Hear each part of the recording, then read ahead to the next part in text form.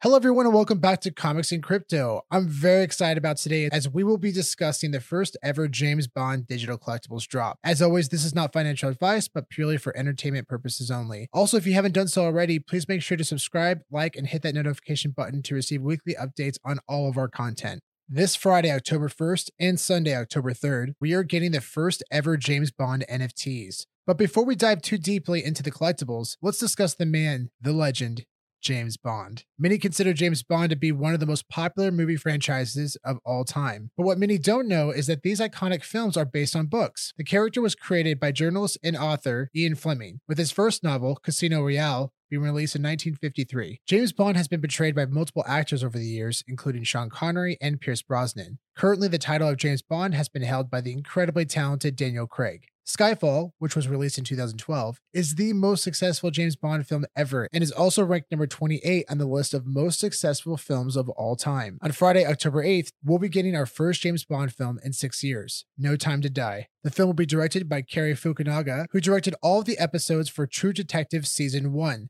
starring Matthew McConaughey and Woody Harrelson. Vivi has partnered with MGM on the film's release, marketing the sale of the first ever James Bond NFTs. This Friday, October 1st at 8 a.m. PST, we will be getting 2 James Bond NFTs. The 1-to-1 glider, it's priced at 127 gems. There's 5,007 editions, rare, and it's a first appearance. The 1-to-1 glider animated, the price is 197 gems, 3,007 editions. It's a first appearance and it's a ultra rare. For us, we're all in on the 1-to-1 animated glider. The 1-to-1 animated glider is very expensive, but should see a minimum of 2x in the open market. Also, since the glider is a life-size scale and fully animated, it's very possible we'll be able to use this NFT in the Viviverse. If you don't get an ultra rare before it sells out, immediately shoot for the static glider. For now, you likely won't get much more than retail value in the marketplace. However, as our world of collectors expand on Vivi, you will see a profit if you hodl with diamond hands. Very important to keep in mind.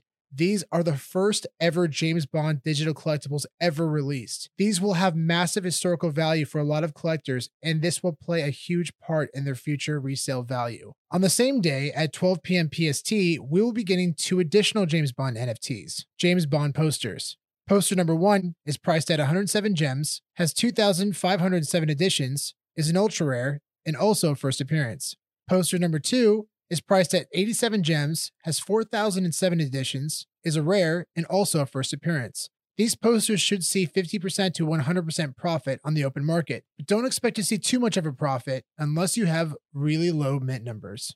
And finally, on Sunday, October 3rd at 8 a.m. PST, we will be getting 1 final James Bond NFT, the Safin Mask, priced at 57 gems. There are 7,007 editions. It's a first appearance and also a rare. The Safin Mask is a very interesting piece that could do really well in the open market. Given the edition totals and low price, I would anticipate a 50% to 100% profit. Out of all the James Bond drops this weekend, I would consider keeping the gliders for the long term. I realize these are expensive, but these specifically are the first ever James Bond NFTs dropped. There most likely will be a historical value connected to these NFTs, very similar to what we saw with Marvel Comics #1, the first ever comic book dropped on Vivi. If you enjoyed this video, please make sure to like and subscribe to our YouTube channel and also our podcast. We are currently on Apple, Spotify, and Amazon.